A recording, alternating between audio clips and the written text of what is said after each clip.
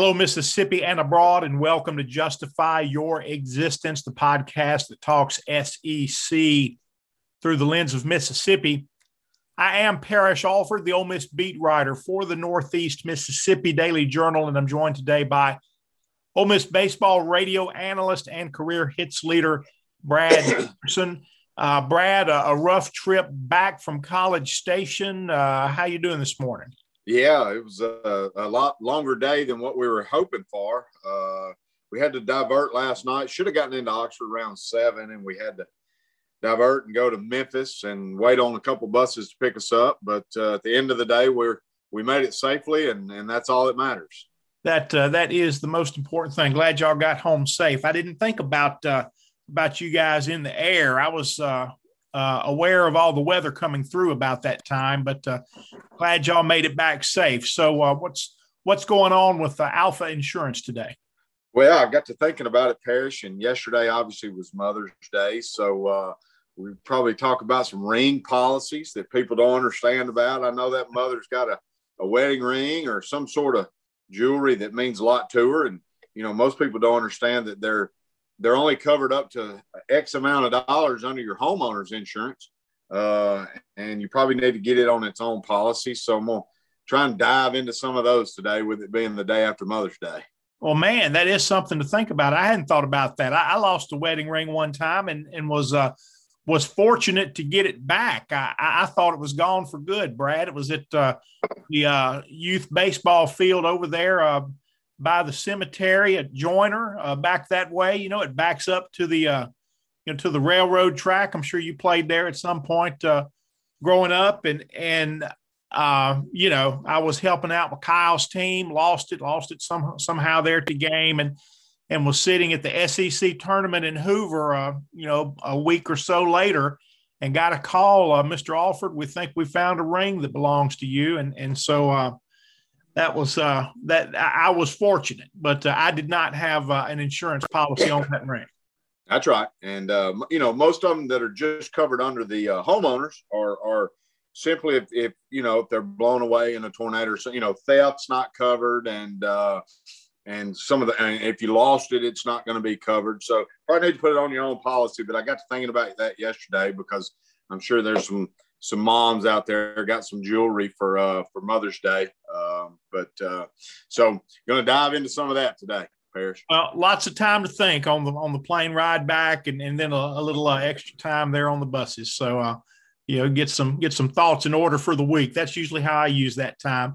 Hey, folks, I want to thank our partners, the Oxford Park Commission. Registration continues for summer day camp. You can register at oxfordparkcommission.com or by dropping by the Coach Howell Activity Center. Camp serves ages 5 to 13, cost is $300 per camper per session. Sessions run June 1 to 25, coming up quickly, and July 5 to 30. Drop off each day begins at 7:30. Pickup is 5:30. Games, arts and crafts, swimming, outdoor activities, field trips, just some of the things campers will take part in daily. And OPC is looking for lifeguards for the city pool. The season starts Memorial Day weekend and runs through Labor Day. Candidates must be at least 16 and have a current lifeguard certification. If you have questions, contact Aquatics Director Jamie Chandler at JAMIE@oxfordparkcommission.com or just apply online at oxfordms.net. Brad, lots of drama late in the game yesterday. Ole Miss losing 6-5 in the third game, losing the series to Texas A&M. Aggies get a grand slam by a guy who had been hot all series. And I think you set a record for the shortest radio post-game interview ever. It was well, there just wasn't much to talk about. I mean, the way it played out, you could just tell that dugout was extremely disappointed. Mike obviously was disappointed. That may have been his shortest post-game talk to his team as well, and what do you tell them? I mean, they put themselves in a position to win and didn't get it done. And, it kind of capped off a crappy weekend, and you had to travel home, and it just is what it is. You know that the regional sites were coming out soon, and they just didn't play well. Didn't play well enough to win yesterday, and they ran into a really hot bat. And he was at the plate at the right time for Texas A&M, and he made them pay. Well, he was at the plate at the right time. It seemed like throughout the weekend. He had the walk-off home run in the ninth to win game one. And to be honestly, Brad, it just didn't look like a fearsome lineup there for the Aggies. They had a couple of guys that looked like they were swinging it well, and and they carried that team. A 200 hitter there, and Logan Sartori just really had a big weekend as well, but nothing to match Will Frizzell there with 6 home runs on the weekend, then the grand slam. Well, I want to come back to the regionals there, that announcement coming today in just a second. But let's talk about yesterday's game, the 7th inning, as Houston Nutt used to say, good on good. It was good on good with Taylor Broadway for Ole Miss coming on there in the 7th inning. Look, it's not ideal. You'd like to give him the ball a little bit later, but he's done that before. He's capable. And Will Frizzell coming up with the bases loaded. I thought Broadway, Brad, even though he'd struck out 2, did not appear to be locating real well at that time. When Frizzell came up, he had walked the 2 previous batters. What did you see from Taylor at that time in that at bat? Well, yeah, but he got ahead of both of those guys, got them to 2 strikes, and they just battled back. And I had a chance to visit with Carl Lafferty on the way home, and he kind of had reviewed some of those, and he walked them. They were balls. But both the 3-2 pitches to the 1 and 2, Alejo and Sartori, from our view, they looked close. Could have gone either way, but after Carl said he looked at it, they were balls. He walked them. And it's just unfortunate because you had to pitch to Frizzell, and obviously he had killed us all weekend. But I mean, Taylor had walked 6 guys going into that, so it's just one of those deals where you got your best guy, and he didn't have his best stuff that day, and Frizzell made us pay. And what do you say? You're certainly not going to question the move, bringing him in. No. It was certainly the right move. Because right there in the 7th, after Doherty gets up the double, you don't want to give up a run that inning to make it that much closer. So I certainly agree with bringing him in. He just didn't get the 2 – after getting the 2 strikeouts, he didn't get Alejo and Sartori out, and Frizzell made him pay. And if you look at the 0-2 pitch he threw to Frizzell, it literally is up around his letters. I think Mike wanted that pitch in, from what I understand, but it still wasn't a bad pitch. He just tomahawked it out of there. And when you're hot, things are going good. You hit pitches, you hit tough pitchers' pitches. So credit them. He put the swing on it that made a difference, and we couldn't come back and tie it up or win it in the latter innings. I was going to ask you about that. I thought the pitch was high. I thought maybe he wanted that pitch. I thought maybe Bianco wanted that pitch a little bit higher or inside. Just it was just there enough for Frizzell to put a good swing on it. It was hard to see everything on TV, Brad, but Dave Neal kept talking about the chirping going on between Frizzell and the Ole Miss dugout. When did that start? And was that what Mike was complaining about in the 8th when he got ejected? Yeah, it was. That's the reason he got ejected. I think it started when Frizzell had hit his 4th home run, which would have been the first home run yesterday. He hit 5 total on the weekend, and the game winner was his 5th. I think he had been jawing a little bit at the dugout, and then after he'd hit his 4th home run, it's my understanding he flew out to center field. I think lazily. I don't think it was the one TJ ran down and dove.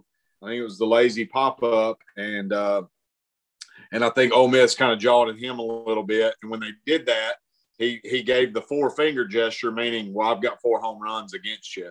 Yeah. And so it just kind of was just back and forth banter from there. And after he hit the game winner, there was their entire team, when they came out to the dirt to greet him, there was a lot of jawing going on towards the Ole Miss dugout. I think that's what bothered Mike. He did not get ejected because of the balls and strikes. It was simply because of them taunting and I'm sure a lot of it had to do with his frustration of us giving up the home run and not being able to answer there in the eighth. But it happens. They're kids. They they're competing at a high level, and it was an emotional game, and it is what it is. The eighth inning sequence, Brad, Ole Miss trailing 6-5, still with 2 innings to get something on the board. They got some action in the eighth there when Bench and McCants got on base.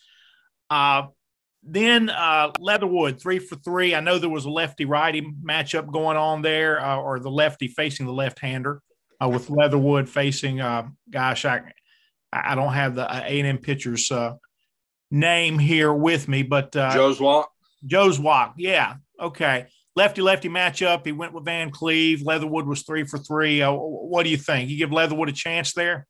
I don't.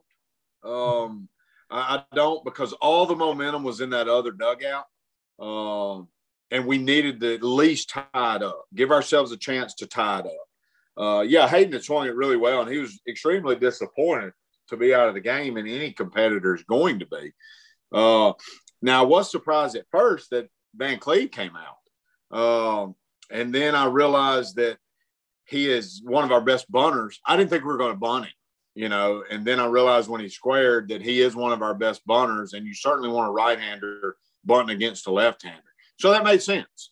Now, had he gone up there and swung away, you probably could have questioned that. But he was 100% in there to bunt. And it's funny, when you lose games like that, it's so easy to second guess. But whether you're for the decisions that were made or against them is how you're going to dictate your thoughts on what happened. So you're going to second guess and say, well, man, a lot of people are going to say, why don't we take Leatherwood out? Well, it gave us the best chance to win was to bunt the guys over with our best bunter, which we did. So, the people that are going to complain about how the game was managed, they were going to complain one way or the other if we lost. And you weren't going to hear from them had we won the game, and then vice versa. So there's going to be a little bit of a divide there. But no, but I'm a bunt guy. I thought it was 100% the right move. And, we had some guys coming up that could win you the game, but I thought the important thing was getting the tying run to third and the winning run to second, because you still had Broadway out there, and you still felt good about that. You just need to get it tied or get ahead. But it didn't work out. But no, I don't disagree with taking Hayden out and putting Ben in. Well, I like the decision to bunt and move the runners ahead, and it was effective. Got them there, and so they're second and third with one out. I didn't realize Van Cleve was one of the better bunters on the team, because I hadn't seen the bunting period that much. Okay. That's right, and we wouldn't know that because we don't see it unless you're there watching BP or watching them inter-squad. So I don't think anybody knew that, including me. I just happened to ask some guys after the game, the thought process there. So it made sense after it got explained to me. All right. So Elko is in the game then, I guess, as a pinch hitter. And when he's intentionally walked, or when it becomes apparent that he's intentionally walked, there's not I don't know. When I think that's the decision that I question here, Brad, because I think it really whoever comes to bat there with one out and runners at second, third, I think there's a good chance that guy gets walked intentionally. And anyway, I just thought it was not the best use of Elko there. What do you think? I agree, and I know why they did it. Joe Zwack's a swing and miss pitcher. He's got a lot of strikeouts, not a lot of walks. And Kel Baker's he's a strikeout. He's prone to the strikeout. So I get the matchup, but I think looking back on it, they would probably, of course, it's easy to armchair quarterback on Monday, but you probably take your chances with Kel there and let Tim hit for Calvin Harris. But you're still in the same situation, because if Baker strikes out, then they're going to walk Elko anyway, because first base is still open. And they're really, as far as right-handed hitters go, your only options were John Rice Plumlee, who's strikeout prone, and Kemp Alderman, who's strikeout prone. So I really don't know how you do it differently. Again, it's super easy to second guess it this morning. But I don't know. I don't know how you do it differently. And after talking with some of the coaches afterwards, Harris is a contact guy who runs really well.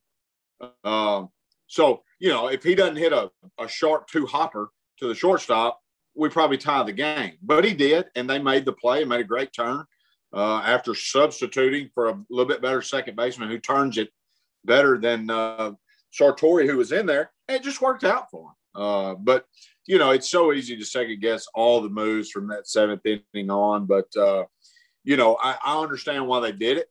It just didn't work out.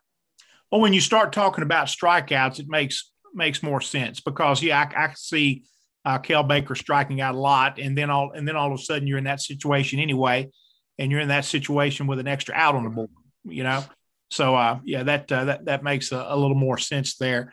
But just watching it, I'm thinking, okay, all right. I think you really could have saved Elko for that DH spot and then maybe kept him in the game. But anyway, running the bases was, I guess, is it home run or nothing with him right now? Every time he gets on the base, is he coming out?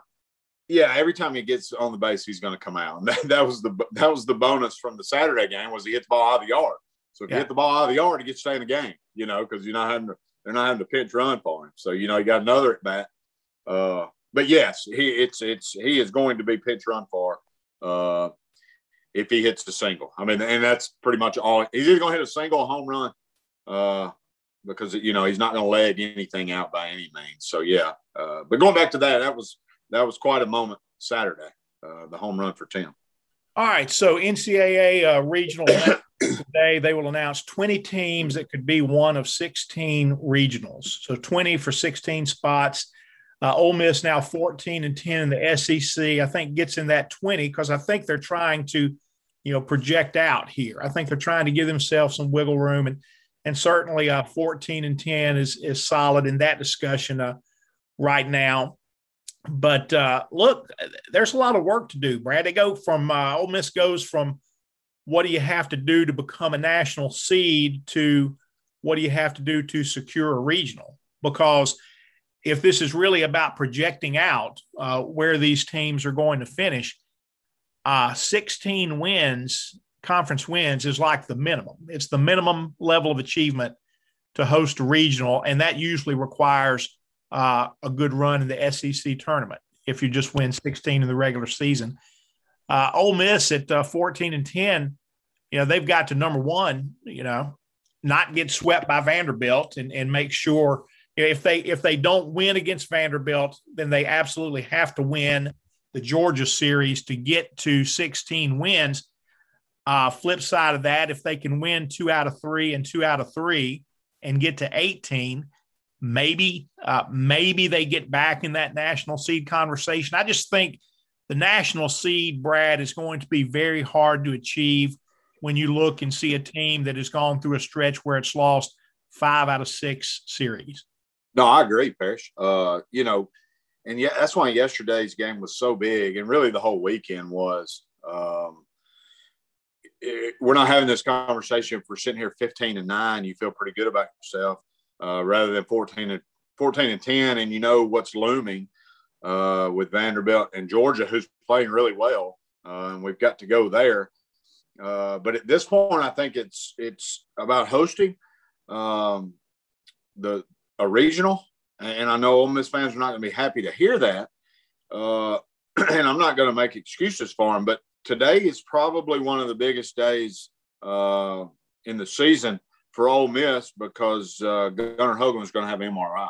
Right. And again, I'm not making excuses, but you just think if Gunnar throws this Friday and we score 8 runs like we did, we probably win Friday. I still think if Gunnar throws against LSU, we probably win game 1 against LSU. And again, these aren't excuses. It was the hand we were dealt. But if Ole Miss loses Gunnar Hoagland, it's going to be a tough road ahead. And, well, they're not excuses, but people want to hear explanations. There's a Sure. difference in excuses and explanations. And bottom line is you take out a guy like that, you're going to feel it. And reality is this team has been dealt a difficult hand with injuries much of the season. Not all of them have been season-ending injuries, which we thought Tim Elko's would be. Anytime you hear ACL, you think it's a season-ending injury. But a lot of guys have missed a lot of time. And for the most part, the Rebels have been able to absorb those injuries. But I just don't know how you absorb the loss of a Gunnar Hoagland right now. Look, they've absorbed Tim Elko better than I thought. And a lot of that has come from Hayden Leatherwood. He's hitting like 457 since Elko's injury. But anyway. Yeah. But it's still not the same, Parrish. I mean, it's still – they've absorbed it. But you go back and think, where would this team be? Because you saw what Tim did on Saturday. Right. Had he been healthy, he plays first base, and then you're able to move. So, it just changes.